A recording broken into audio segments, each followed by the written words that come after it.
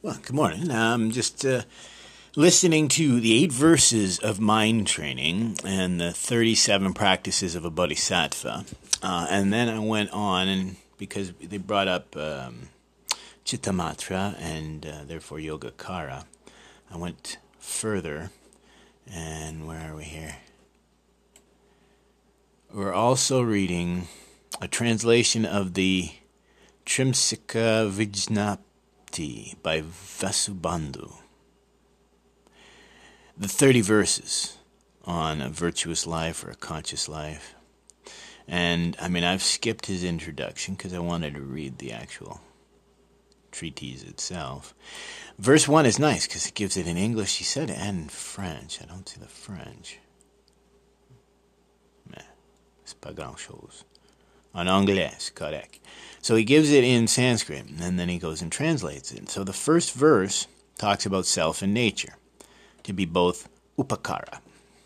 Now, he initially says it's emphasizing they're both figurative and conceptual constructs.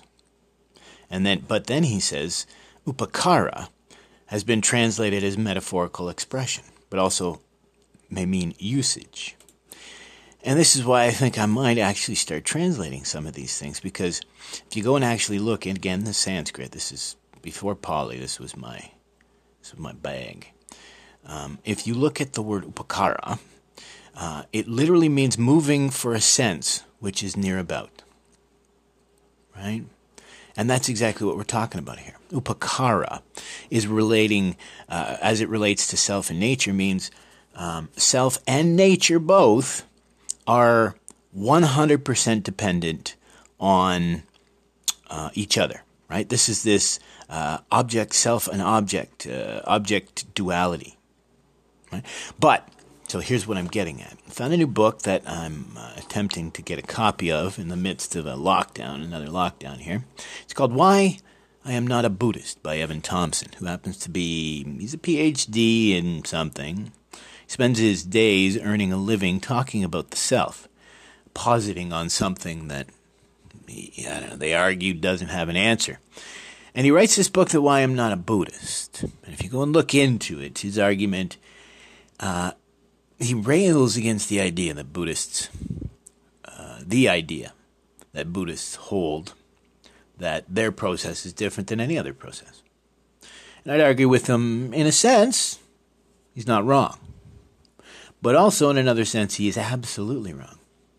Seeing as finding an answer to his question of the self would put him out of work, I think maybe, and it can be seen by some of the reviews, it seems some people really are looking at these issues, lay people especially. But if you look at it, the Buddhist difference is we're looking at this subject-object duality from a different perspective than the West, or these psychological. It's a different dialectic. He says it's the same, but it's not. So, in the West and many other ideas of thought, they're still trying to find an answer to the quandary of self. What is self? And as I said here, Vasubandhu said that self is upakara. Upakara. It's purely label, right? As I've explained a number of times before, I am because there's 3 stages to this. First, you must believe in the self. So the subject object, right? You must say I am me to then label some other object. Right? I'll use an example as a chair. I am me because I'm sitting in a chair, or, this mug is so far away from me, and, it's warmer or it's colder, or, how you interact with an object. This is what Upakara is talking about. The self and nature, or subject-object, is purely based on its relation to each other, right? Both are a construct, but both have a conventional reality, but neither of which we are able to perceive firsthand. That's why it goes on and talks about a hallucinated worldview. I like to talk about that because everything we perceive is arguably a hallucination. This is why we talk about the 8 consciousnesses. Right? This is Yogacara, a Chittamartan view. We all know about the 6 consciousnesses, right? The ears and nose. And then you have your 6th, which is your, mind. In the theory of the storehouse, we have arguably what we've talked about with the Gita. You have your 7th and your 8th, and then there's a 9th, a 10th, and 11th, depending on the sex you're talking about. But to get our point across, we just need to talk about the 8. Because we have our 7th, which talks about where do these latent impressions or where do these prejudices or where do these choices based on misperceived desires or preferences or even perceptions, where does this flow from? Where does karma come from? And this started because the Dalai Lama himself dumbs down some of this stuff, it seems. He's used the example of a chariot, which is a common example of dependent origination, but then he doesn't break down the metaphor. Same as the metaphor itself is a chariot. You break apart a chariot into its individual parts, what do you have? At that point, you have pieces. You don't have a chariot. It's once we assemble that and label it that it then becomes a chariot. Arguably, even a piece that is produced solely for a chariot is produced from other parts. So the idea that it's different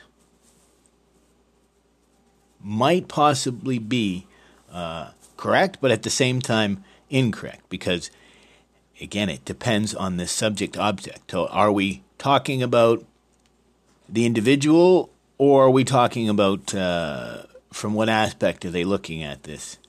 Right? So I argue that it is different because I would argue that the Buddhists have solved the problem of self. I see these gentlemen who earn a living talking about the nature of self. They will talk around this truth that simply the self is a construct. As I've said many times before, it's our greatest barrier, obviously, which is what we need to overcome for this liberation or this awareness. But it's also the tool, right? It's the tool that you achieve because you can't perceive if you're not perceiving firsthand. You can't interact with this phenomenal world. You can't interact with Dharma or nature without the self, right? So it's truly just this understanding of its true nature, right? So arguably, once again, there is a difference that makes arguably Buddhism a different thought process. Because again, it does talk about what a lot of other religions will talk about, even the meditation idea. But it's this acceptance that we deal directly with this self, whether it exists as a construct or some sort of permanent thing, matters not. The truth that what we're talking about here is, have they maybe formed a different didactic? So in this case, instead of arguing what the self is or how you go around defining it and figuring it out, that they don't really worry much about that. We've talked about this duality that, right, there's this great doubt and shraddha, or the commitment, devotion, faith that one must have. Not because you know it, but just as the Dalai Lama mentioned in his speech tonight, there comes a point where you have to understand that you're incapable of even understanding this. I mean, I can't even remember the name of the gentleman. I think it was one of the two we were talking about. We were either talking the 37 practices of a bodhisattva or the 8 verses of mind training. I think it was the 37 practices of a bodhisattva. It was written by Thakme Sangpo. And at the end, he says, I'm, weak-minded and, forgive me for mistakes I might have made. And you know what? Here we go. Let me just mention it here. He says, I've set down For those who wish to follow the Bodhisattva path, the 37 practices to be adopted by all of Buddha's heirs, based on what's taught. He says, since my intellect is only feeble, I have studied but a little. This is not a composition likely to delight the connoisseurs.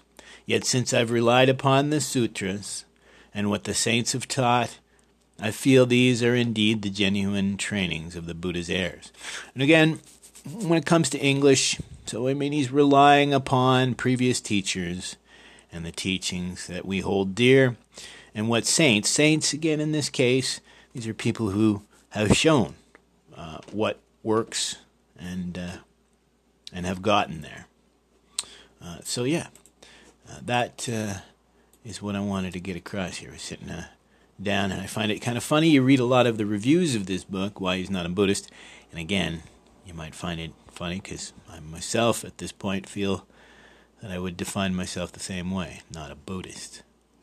But I find both the criticism and then maybe even the book. Again, I haven't read the book itself yet, but I have read, everything that seems to be out there. So once again, I run into this where I go and look something up and there's almost nothing on the interwebs, right? See, what's this one here? Yeah, the Treatise in 30 Stanzas. That one wasn't too bad. But when I tried to look for it in its Sanskrit name, there was maybe 37 results. It makes it a little bit tough to figure this stuff out when there's so few. But again, I'm working in English. There's where my problem begins, isn't it? Not. But yeah, so that's what I'm going to read as soon as I can get my hands on it. He actually did write another book that I'm going to start with first. What is it here? Waking and Dreaming. Oh, yes, I have it open already. I should just click on that. Here we go. And scroll up to the title. Self and Consciousness in Neuroscience, Meditation, and Philosophy. This should be interesting, I gotta tell you, right? Knowing, is the self an illusion? ? This is his chapter 10 on this. It's pretty perfect to wrap it all up, right? So here's a gentleman with a PhD, and arguably someone even left a review that they said they went on retreat with this guy, and he was there with Sharon Saltzman, great, and Stephen Batchelor, another phony, egotistical. And it's funny because one of the reviews said that this guy is just an egomaniac himself. And like I said, so these guys are getting paid six figures and probably more. And all they're doing is, it's a big circle jerk, it seems, with each other. And so here he writes this book. It's, what is it? Oh my God, it's 500 pages long. And his final chapter is a question mark. Right? But let's just see, just for fun. Let's just go right to the end of his chapter and see what he says. He's got lots of notes, of course they do. So what I take from this perspective.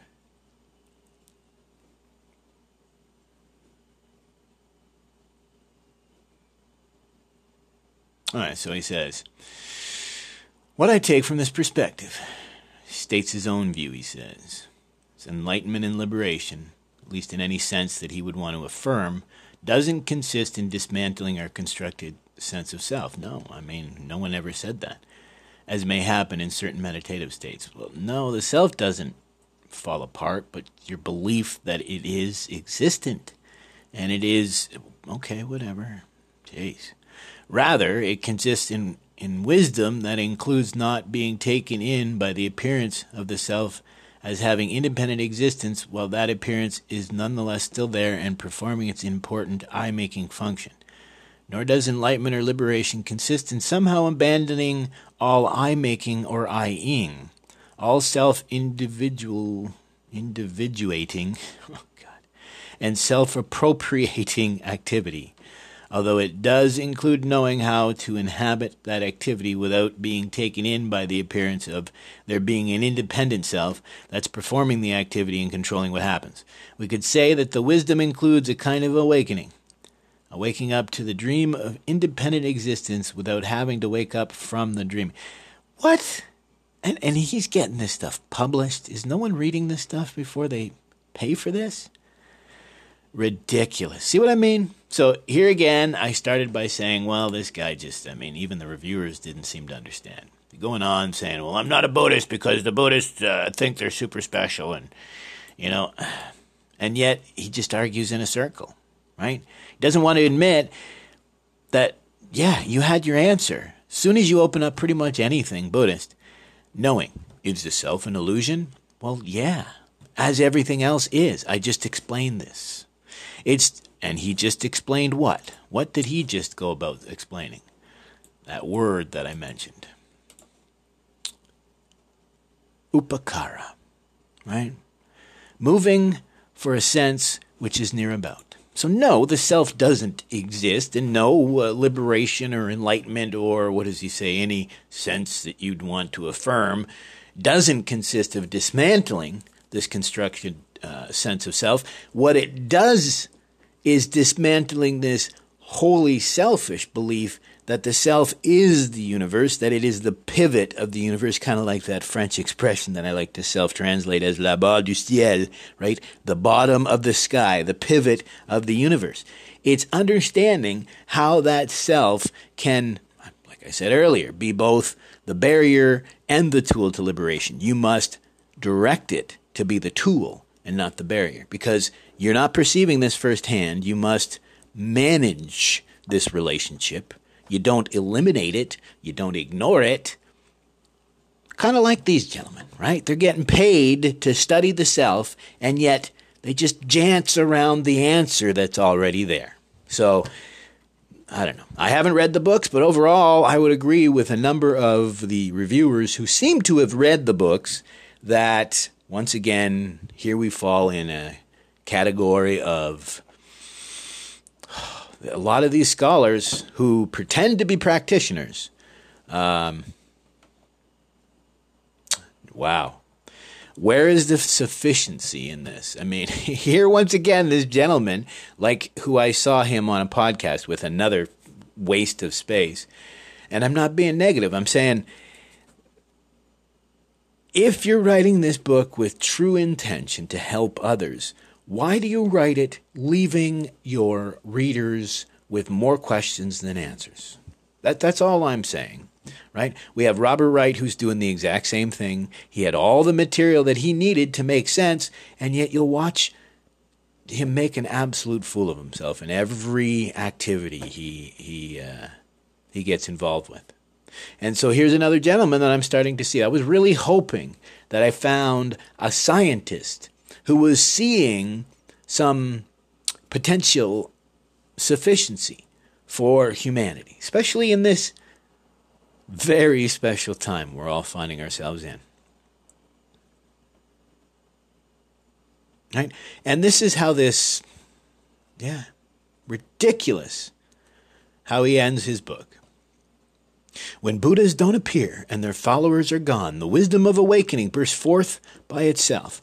And then he puts a little line. Let's see where he went and got this quote from, because it makes no sense at all. What he's saying is, at the Dharma ending age, we're just going to figure it out on ourselves, are we? Oh, of course. Yep. He's translating, or he's quoting Stephen Batchelor. Yeah.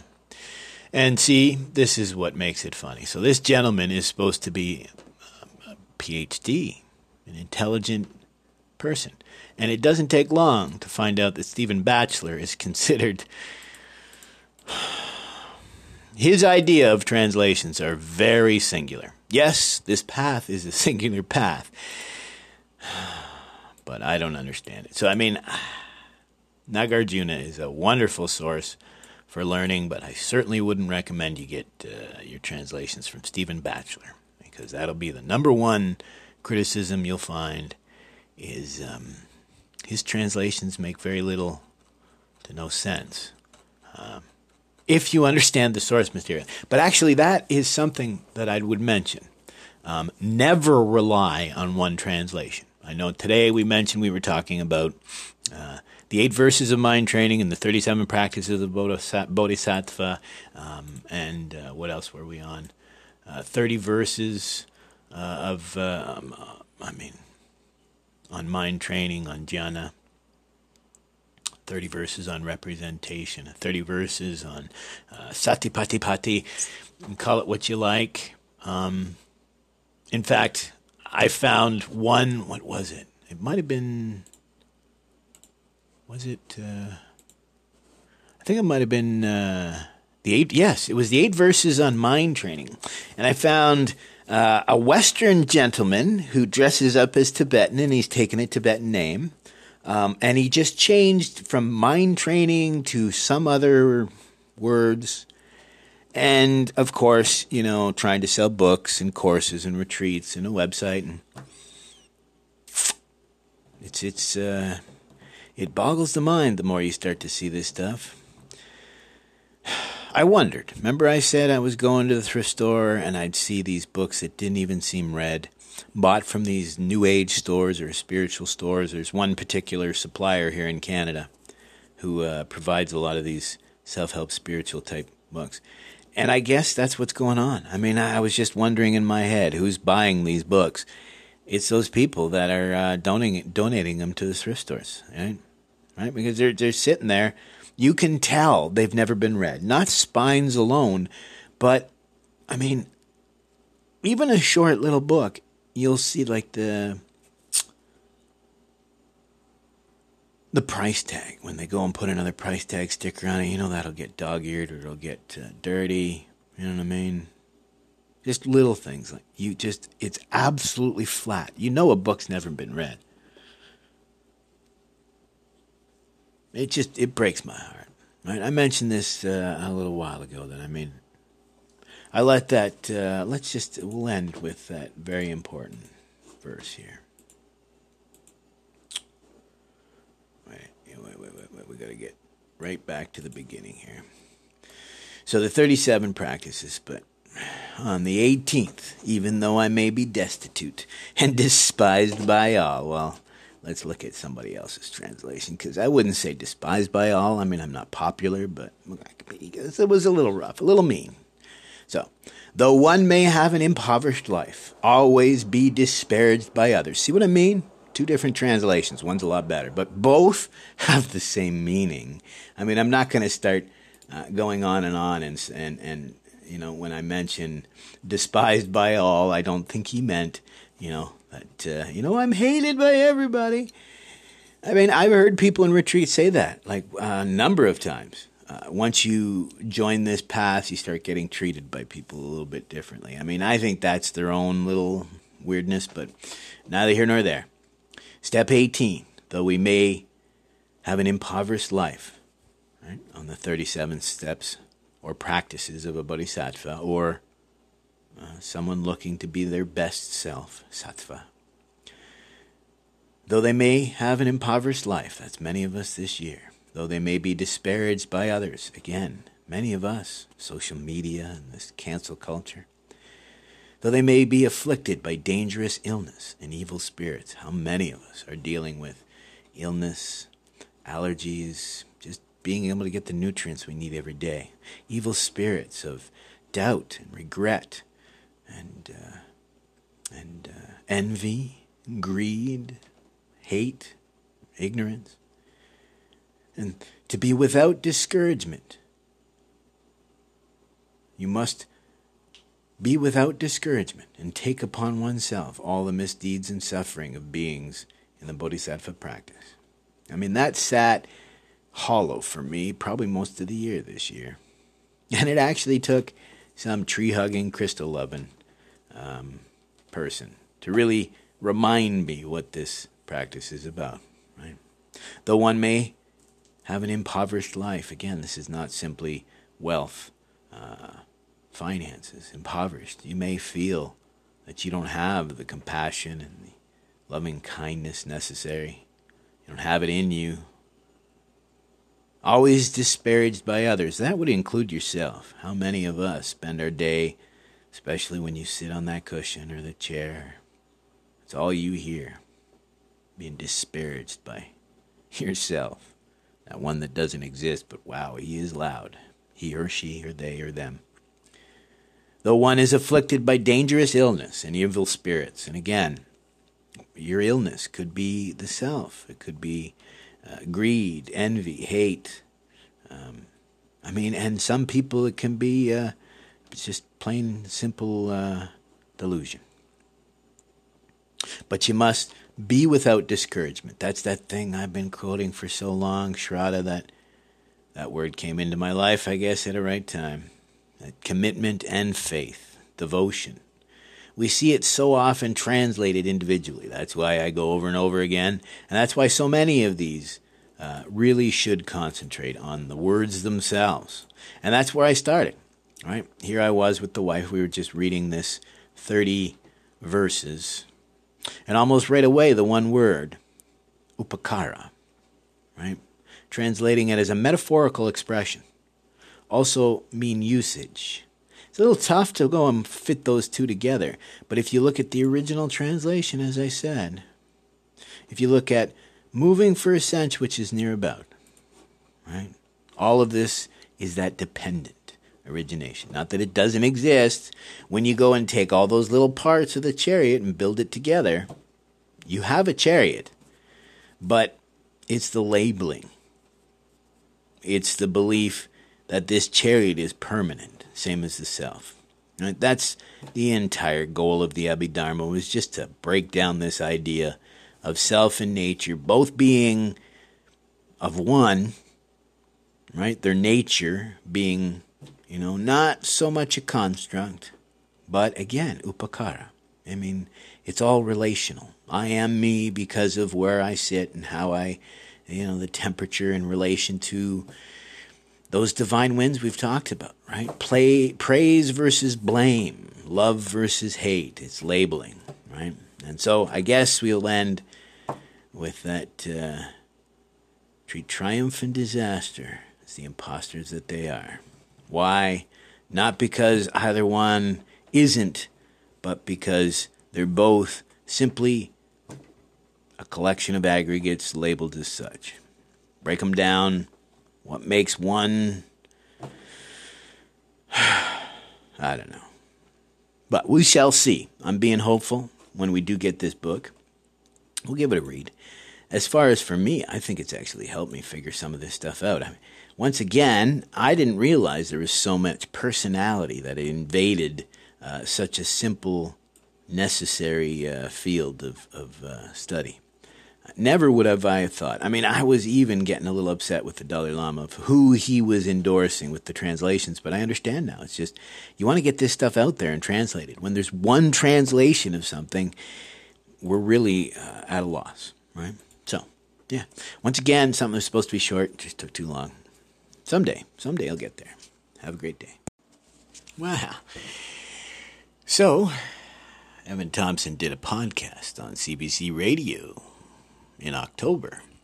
And so I haven't listened to it yet. I'm still listening to the last 20 minutes of Dalai Lama's teachings last night. But I'm just going to read a couple little things here. And I think we're going to get the idea of my first impression was right. So most of it's, just again, like I said, a circle jerk. Because a person interviewing him doesn't seem to have any sort of skin in the game, right? Yeah, it doesn't mention who wrote it or anything. It's just who was the producer. So this is Evan Thompson, sadly, supposedly an expert on the self, but he doesn't seem to have a clear understanding of what it is. Does have a clear understanding on how to cash a paycheck, spend all day talking about it. But anyway, so he wrote this book called Why I Am Not a Buddhist. And then he goes on and says, well, Buddhism sucks because it thinks it's special and it doesn't have the trick. He goes on and says that a cosmopolitan framework is the trick. Right? He says that Buddhism was born in a fertile landscape of spirituality and philosophy. In its earliest phase of growth in India, it was just one of many ways of making sense of existence. And over the course of history, Buddhism has been part of cosmopolitan cultures, in conversation with many other traditions, Hinduism and Jainism in South Asia, Confucianism and Taoism in China, and more recently, in the pluralistic cultures of North America and Europe. Well, let's break this first part down. So he's right. Buddhism was born in a very fertile landscape. It's not strictly India there, bruv, but okay. But let's talk about this. Hinduism and Jainism. Yes, they both predate Buddhism. Jainism's still around for the most part, but they believe rocks have life force, so we can understand why they haven't gone, mainstream. Hinduism, he's wrong in that sense because the Vedic tradition is what I would have quoted as having been around at the time. What we consider Hinduism now is actually a modern interpretation. After the Mughals came in and wiped out this rich philosophical history in India, replaced it with Islam for centuries, they tried to kind of like what a lot of people are doing, especially in that pluralistic cultures of North America and Europe. They're just inventing their own, right? But he's right, because Buddhism did grow out of that rich culture in the Indian subcontinent. But what did it grow from? It was, they didn't believe that there was this weird, right? The Ajivakans didn't have it, right? Because, what you chose to do had an influence on outcomes. The Vedic tradition, he had kind of an issue with it because if you thought you were again, we're talking about self. So let's just look at the self then. If you look at the Anatman, the Hindus or the Vedic tradition, they believe that you have a little piece of a god in you, which, again, if we're arguing we need to minimize that sense of specialness, you can understand where the Buddhist concept came from, equanimity. And I'm going to get back to this. And the same can be said for Jainism. Again, when there's issues there we won't even go into, and it was a rejection of some of the rich philosophies at the time Buddhism was born of. Absolutely. Now he goes on and talks about Confucianism and Taoism in China. That is not really a rich history. Confucianism and Taoism had become incredibly stagnant, and any of the tradition that we know of today does not even represent what it initially was. And yes, there was a couple instances where they did live together in harmony, but much more often they were actually either trying to suppress each other or influence each other to the point where they've lost their purity or their sense of independence, right? So his cosmopolitan doesn't work in this sense because Confucianism, Taoism, and Buddhism weren't made better in China because of their living together. I don't think they really lived in harmony per se. A better example might have been maybe Jerusalem at the time when it was being administered by the Muslims, and all of the cultures were allowed, Judaism and Christian and all these. There was a number, believe it or not just the main three that we know of today. They were allowed to, they were just allowed to be left alone. And what we're talking about, this true cosmopolitan idea that they were allowed to nurture their own religion in harmony with other diametrically different belief systems, in a sense, right? And as far as the pluralistic cultures, I mean, you just listen to me for 28 minutes ramble on about how none of these guys seem to be teaching this. So a lack of sufficiency. So we're not going to say that this watered-down version of anything that we have in the West or in Europe is of any value. I can't say that at all. I mean, I can't. So he goes on and says, it's the richness of this cosmopolitanism that Thompson wants to draw attention to. So again, I just went through it, and I don't see this richness, actually. We saw more of a watering down or even a poisoning. But so he goes on and says, the idea, and this is him being quoted, the idea is that we should identify as human beings with the larger human community rather than with exclusively local and particular identities. Yes, that's equanimity, upekkha, altruism. That's exactly why Buddhism was born of such a rich philosophical tradition, because of the caste system that he forgot to mention that was present at the time, right? And he goes on and says the cosmopolitan framework, I think, is important for understanding religion in relation to science and art. It provides a kind of overarching framework for seeing human life as consisting in many different forms of meaning making. Yes.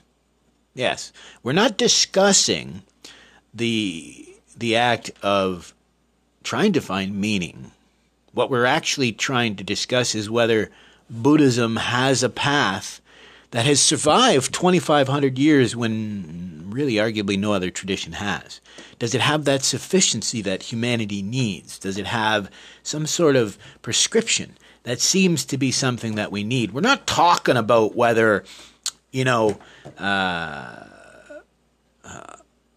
multicultural society makes us richer. That's not what we're talking about here. He considers himself solely a scientist of self. So we'll stick to self.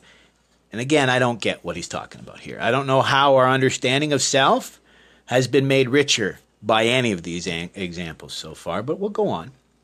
Right? He says, adding, what holds them together is in a larger sense, is the shared humanity of them, the larger human community. No, I don't get it. He says, after he finished writing Why I'm Not a Buddhist, Thompson realized the shortcoming of the cosmopolitan tradition. It's anthropocentric, human-centered. And I guess he should have said that's the shortcoming. In a time of crisis, he goes on, that shortcoming is important to acknowledge and integrate into our experience of the world. Oh, my gosh. So, in a time when we're not supposed to be labeling things, but no, the most important thing to worry about on the planet today is the climate crisis. Maybe it's them and us, right? Like, you either believe in one thing or you're against us. Again, he's using probably the greatest example against cosmopolitanism is this climate crisis. And again, don't misunderstand. I've been an environmentalist for decades. What I'm talking about is when they tell people you either accept that you must change your life completely or the end of the world is coming. No matter what science says, no matter what human nature, or you're against us, them or us.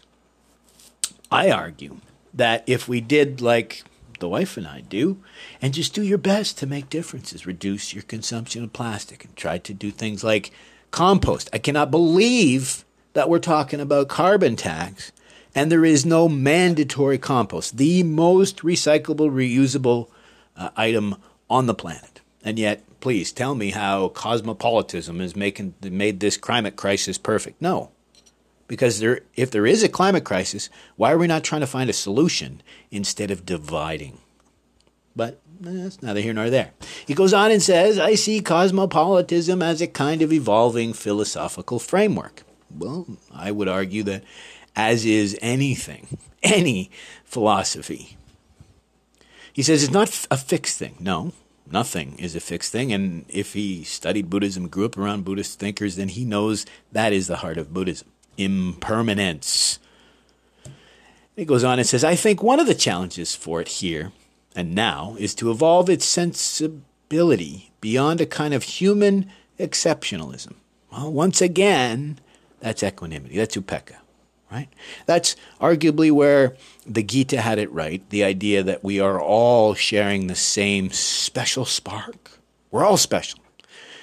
Kind of misunderstood, thinking that we're all kind of like godly, and then we get kind of arrogant with that idea. But no, equanimity means we are all equal, all made of the same stuffs, no better than the other. It makes us better to treat each other. Again, this exceptional situation of philosophy also included an abhorrent sense of caste, meaning I'm better than you just by the nature of who gave birth to me. That's what gave birth to this phenomenal thought system. And again, Evan goes on and says he finds that if we were to get evolve beyond this human exceptionalism. So what he's saying, if we evolve equanimity, it'll really attune us. It'll sensitize us to a larger value and good of the biosphere. Wait a minute. So if we understand that we're all one, and so again, dualism here, because his end goal is to get people to be environmentalists here. It seems it's not for people to be aware and suffer less. It's really quite funny, but neither here nor there. It goes on and says, which I think is absolutely crucial for us to find our way through the climate crisis. And so it ends with saying the title of Thompson's book is reminiscent of a famous essay by mathematician and philosopher, the prominent atheist Bertrand Russell, where it was an attack on Christianity. Thompson regards his own critique as a friendly one. I argue there's no critique at all. Given his lifelong relationship with it, I argue he doesn't have a relationship then if he doesn't understand this simple fact. He says what he takes from Russell is the idea that we should try to look at things as clearly as possible with a critical eye, and that it's important to do that in a way without fear and without compromising our intellectual standards or our philosophical standards. So wait a minute here. He's talking about how important it is for humanity to be cosmopolitan, yet his only concern is the climate crisis. And his entire career is based on the nature of self. What is it? How do we understand it? And he dances around the answer that's been there for 2,600 years. It's absolutely ridiculous, but it's not. This is what I was talking about. This is that great doubt. He does not have the great doubt because he is so arrogant that he believes he has the answers and he believes he's able to suss out answers. That when he is so deluded that he believes he understands this better than another, as we saw clearly in a simple, how short was this podcast? It's 53 minutes long, and all we did was read a half dozen paragraphs from it. You see the duality, the ego, the self screaming through in an individual who is paid to find the nature of self. It's absolutely hilarious because that's exactly what we're dealing with here. You just have to accept that we can't completely understand, but I'm not even going to get into that. Long story short, don't waste your time on this book. Seems like quite a real joke. I'll update it later, but yeah. Seems like kind of we got another Stephen Batchelor, Jay Garfield, and maybe even worse, maybe even a Robert Wright here. Someone who just writes to cash the paychecks, doesn't give a gosh darn who they're harming in the process or what sort of inappropriate or malevolent ideas they put forth, or just, I don't care about wasting people's time. I mean, how long does it take to read a book nowadays? I mean, shouldn't you feel a little ashamed? Like, think of movies. We watched a movie last night, right? And I tell you, we should be able to go back and be paid for wasting our time with some of these movies, right? Like, I'm not simply talking about, say, if you went into a theater, which we can't nowadays, but say you went into a theater and you paid them, well, let's say video on demand. Say we paid $10 to simply rent a movie for 2 hours. And that movie is so bad, I'm not talking about simply I want my $10 back. I'm talking about if the legal minimum wage is $14, then you just wasted $28 of my time and charged me $10 for the privilege. So this is what I'm talking about here. If this gentleman is cashing a check, being paid for by the government too, in no small part, because he works at a university, he's cashing a check and he's saying he's studying the nature of self, and yet he is actively hiding any act of productivity. Because, I mean, I don't know. It just seems like, here I go talking in circles, complaining about people talking in circles, but neither here nor there. I'll still read the book, but it doesn't look like it's going to come up with any great insights. So yeah, Evan Thompson, another one of these. Well, I've gone one step further, and here I'm listening to spiritual insights from the Sermon on the Mount from Advaita Vedanta. But what I'm reading is Throwing Out the Buddha with the Offering Water. Comments on Evan Thompson's Why I'm Not a Buddhist. It's by Jay Garfield. I've mentioned this before, what a problem there may lay in both of there. But we just came across a perfect example of how neither one of them seemed to understand this. Now, forget about his final conclusions. His final conclusions are absolutely hollow. He talks about not being a Buddhist because he says, and I quote, "You must take the Buddha, the Dharma, and the Sangha as your only protection for the ills of samsara." As I say, I am a Buddhist. I am. Right? I'm not a modern Buddhist or one of these, any of these sillies. No, I am simply trying to achieve liberation, awakening, enlightenment to these simple truths that nothing is permanent. This sense of self is not what we think it is. And all of our dissatisfaction with this existence flows from those simple truths. That's it. Right? And so what am I talking about here? So forget his silly final conclusions. A little bit higher up, he critiques Evan. He says he likes him and he likes to debate him. And he does. Jay just likes to argue. So he quotes Evan when he brings the Buddhist modernist thinking about awakening Bodhi. And he goes on and talks about this. He says that they argue about what this awakening, this enlightenment, this concept is. Is it an idea of, love, of money? So he says he doesn't make the argument. So I'll read the final paragraph, and we'll see if he does.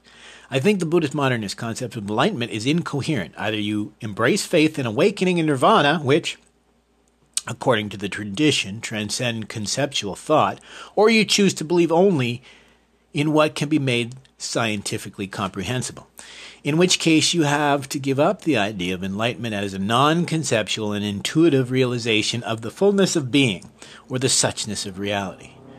For these aren't scientific concepts.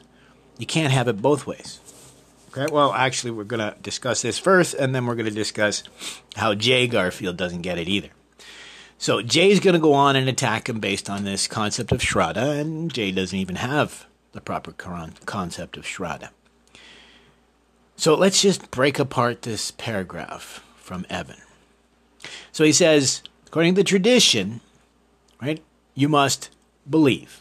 Right? He says you embrace the faith in awakening nirvana. Absolutely. He says this transcends conceptual thought. Absolutely. But he says it's a non sequitur. What? We've discussed this. Shraddha, as Jay goes on to say, is not like the Western concept of faith. He says he prefers to use the translation of confidence. If you're a scholar, translate it for what it actually says. Shraddha is faith, commitment, and confidence. It's all three. If you are a scholar of this language, you know there's no single translation of these concepts. These words mean things, right? Shraddha is a combination of a number of different words, so it's a concept, not simply a word. So he's saying you must believe in either this conceptual thought that transcends your reality, your understanding, right? I mean, that's religion, is it not? Or you must believe, and what did he say here? In science, right? He says you either believe in the truthness, or you have your faith in science, your confidence in science, or in Buddhism. I argue it's neither. It's both. It's both this and that, but it's neither. It's the tetralemma, the chatishkoti. It is this great doubt that I have incessantly begun to talk about because it is so often misunderstood and mislaid. So again, Evan misunderstands. It is absolutely both. It is both the Buddhist concept that you must have faith, shraddha, confidence, devotion in this truth that the self is not as we define it, that nothing is permanent. I mean, you can have real faith and confidence in these items, but for you to be able to experience this awakening, this liberation, this moment of clarity, this satori, this moment where that self does melt, not completely away, but is placed in the proper context, right? That it's not what self is not, it's about defining what it is and what it is not, right? So again, Jay goes on and he says, well, his problem is that he mistakenly translates Shraddha as faith when it's sometimes confidence. He prefers confidence. I argue Shraddha is faith and confidence and commitment because of this great doubt. And this is why Jay says he can't be a Buddhist, because he can't put together these two disparate. But gosh, the two of them are arguing at the exact same thing. Neither of them have the answers because they're incapable of understanding it. They are a finite mind discussing a finite concept. So once again, neither of them get this. They're both arguing the same thing. And it's funny because Jay goes on and he adds in Kant and Schopenhauer and Wittgenstein. Come on. You're just trying to sound smart. You're not smart when you say Shraddha is not faith, buddy. It's commit. Well, it's not. It is. It's both, and it's none. Right? It is a concept meant to awaken a possibility. It's not an absolute. I mean, literally, the heart of this teaching is there are no absolutes. Science, there are no absolutes. You cannot have faith in science as an answer or a truth. As I've said many times before, you can have your faith in the process that is science, same as faith in the process or the prescription that is this path to self-discovery. You don't have to accept one or the other. I argue that you must find your own path. You must build it like the chariot, from individual pieces that you pull from what works for you. This is a quote from the Buddha. Take what works based on logic and reason. Right? If you're guided by insight, right, and proper. And this is why we talk about sila, morality. And again, equanimity. Right? That's why I talked about step 18 of the Bodhisattva path. Even when all signs point to no, just like the Buddha, after having achieved enlightenment. Again, he'd achieved this. His doubt wasn't in the path, as these gentlemen seem to have. His doubt was purely in humanity, as these gentlemen tend to argue that the failure of all these philosophical systems are the people following it. Well, yeah, of course. That's what we're talking about here. But in the end, it just boils down to either they don't understand it, ignorance, or they don't want to understand it, delusion. Right, this is the teaching.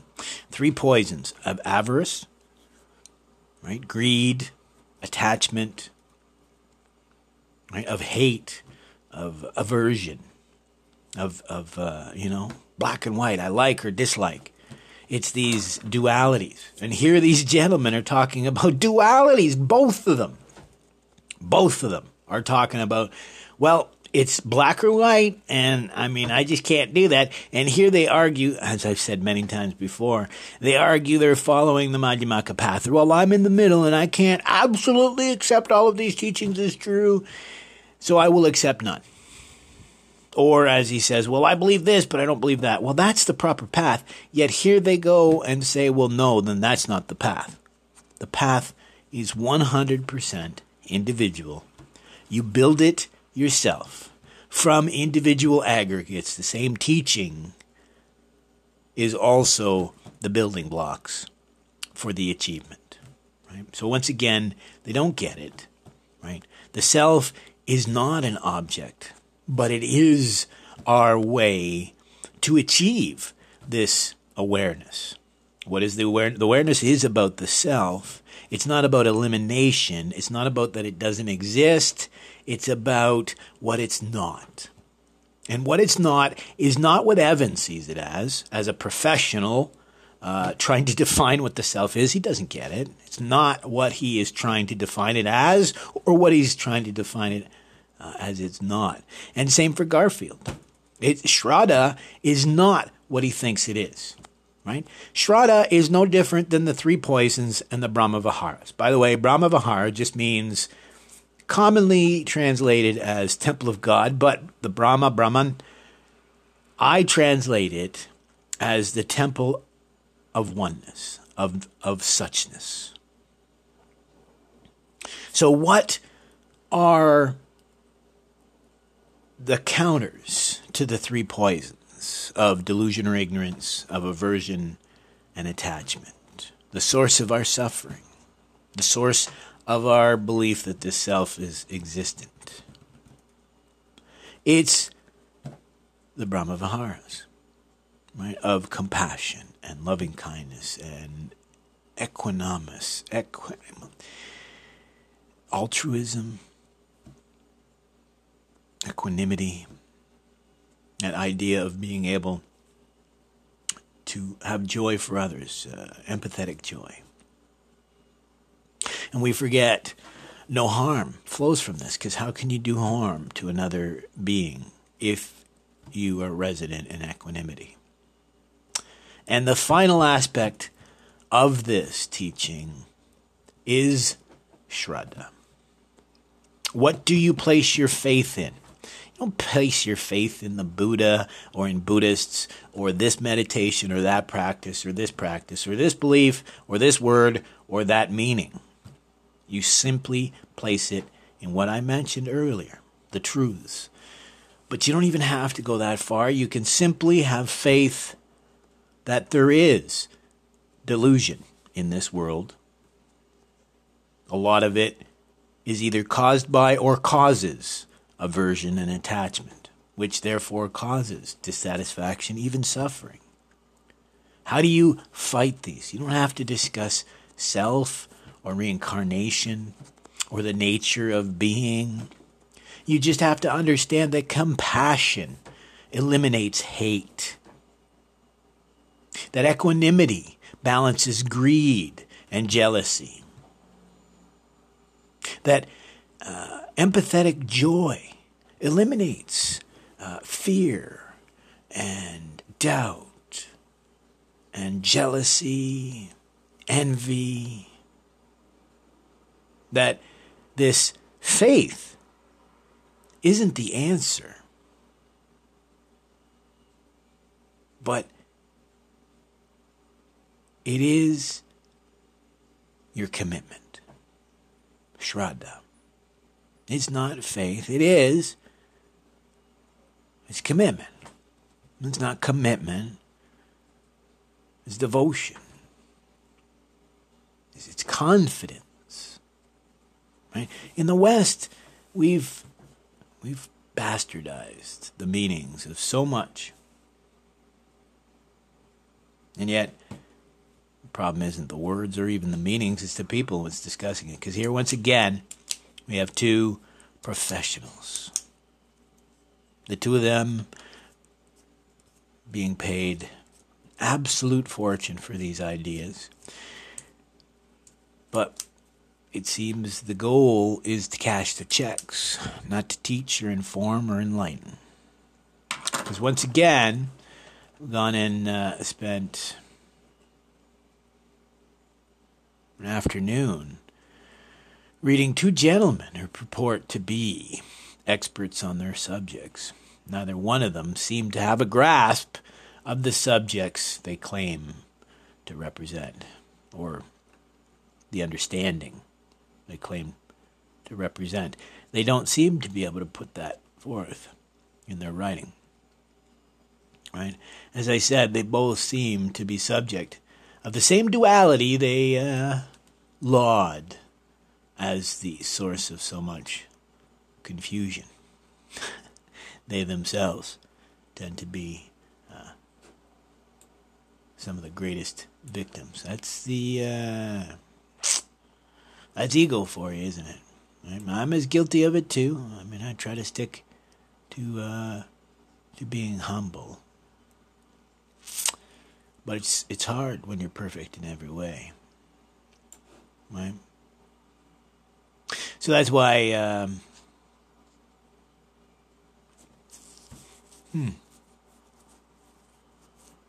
I mean, it's tough, right? I mean, maybe that's why there's only these egomaniacs, right? Because I've given this example before because I've been thinking about it this week because I've been working with the self. What is the nature of self? What is self? And I was giving tours, and it was mostly about Buddhism, some history. And I was in the museum alone, which is interesting because it didn't happen a lot, but I was there alone. Nice day. It was a beautiful day. And what was even more interesting is I honestly don't know what they call themselves anymore, but he was a follower of Krishna. He was a Hare Krishna. I wasn't shy of that, but it was pretty obvious based on his dress, and he had his japas in his little japa bag. What I found was interesting, first was the person who was leading him around, just dressed normally. He was taking him everywhere. But he let him come in by himself, so he was there by himself. And he did openly talk to me, and he talked to me about me being a Buddhist, and yeah, I'd tell him that I was a Buddhist. And then he asked me about, my interest or knowledge of his tradition. He mentioned, I can't remember what he called it, but there's a number of synonyms for their tradition. And I was familiar, and I just mentioned, our concept of the Atman. Anatman. Or the Atta. The self. Right? And he might have misunderstood, because he asked, well, how do you see it? And I just said, as suchness. And he chuckled, and I gave him great kudos, because he didn't really go into it. But he didn't know really what I meant. And what I simply meant was, we are, and I did say, and I said, we're non-theists, right? So that suchness isn't given by some god. I mean, he can consider himself non-theistic in the sense that, like I said earlier, Brahman nature can just be considered this magical life force. Not magical, I shouldn't say that, but this special life force we hold. But he asked me how we saw it different as Buddhists, and I just mentioned, we're non-theistic, so, right, we don't see it as a permanent self, right? The self doesn't reincarnate, doesn't transmute, right? And I do understand, I've been studying the Gita for a number of decades, so I understand the differences, right? The Atman is Brahman, it's given at birth, taken again at death. Really arguably no different in a sense of how you see it. So I don't know if this gentleman, when I mentioned that, a non-theist and we don't define the Atman in the same way, and when I mentioned it, he asked me how I would define it, and I defined it as suchness. That would be me, and that's how I would define it. Oneness is what, but I've had a lot of pushback when I use the term oneness. Again, that's what I think they mean by Brahman nature. It's an idea that we all share. It's not an idea that you're special. But I don't know if this gentleman, he just smiled. He had a real nice demeanor about him, just smiling, And I mean, I don't know what he really was thinking, whether he wanted to make me understand better or if he knew I understood. But what I couldn't make him understand is, there's no way that I would dress as funny as some of these gentlemen do. I mean, it took a long time for even members of my own Sangha to understand that I'm not interested in wearing robes or anything like that. Not for the real reasons. Well, not real reasons. I mean, that's my own perception, obviously. But for me, I see it as wearing the robes is just more ego. I mean, and that's what I'm getting at here. So, as a couple of gentlemen argue back and forth the nature of self, the nature of faith, yet it's just ego screaming back and forth, and none of them seem to understand. Right? I mean, I don't know. Maybe that gentleman, the Hare Krishna gentleman, realized that the goal was simply to be pursuing moksha, enlightenment, awakening, to become the best person, sattvic individual that we can be. So how we define these individual terms matters less than the equanimity. So it was better that we spent that moment sharing, right? What we shared rather than the differences. And that's once again where the problem lies, right? Because Evan would talk, the podcast, right? He talked about how the cosmopolitan nature of northern India or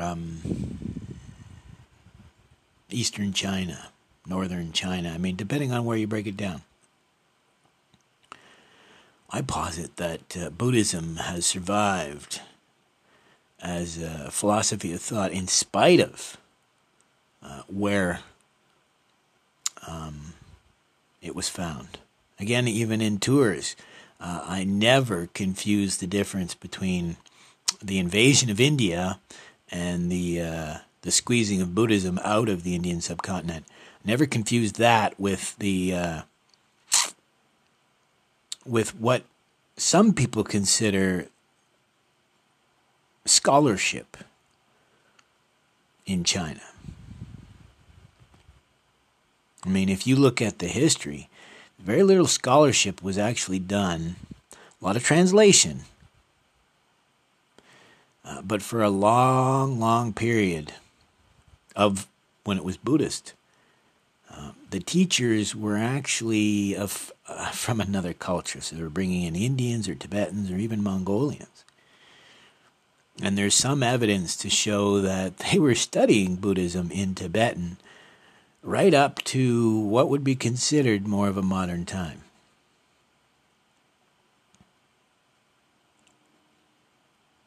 Keeping the tradition alive, considering what we discussed earlier about the influence of Confucianism and Taoism, and I argue, I've been studying the I Ching for over 30 years.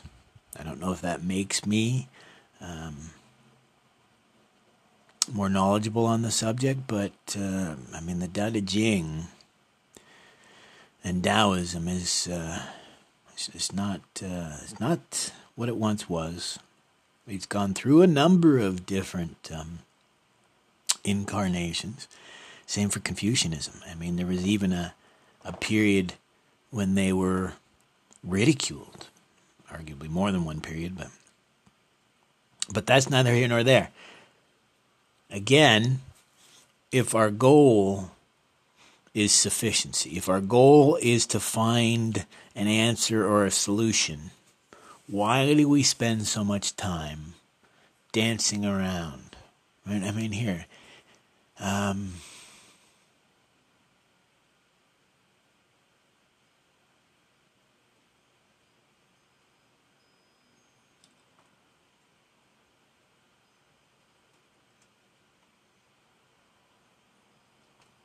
yeah, I don't know what my point is at this point.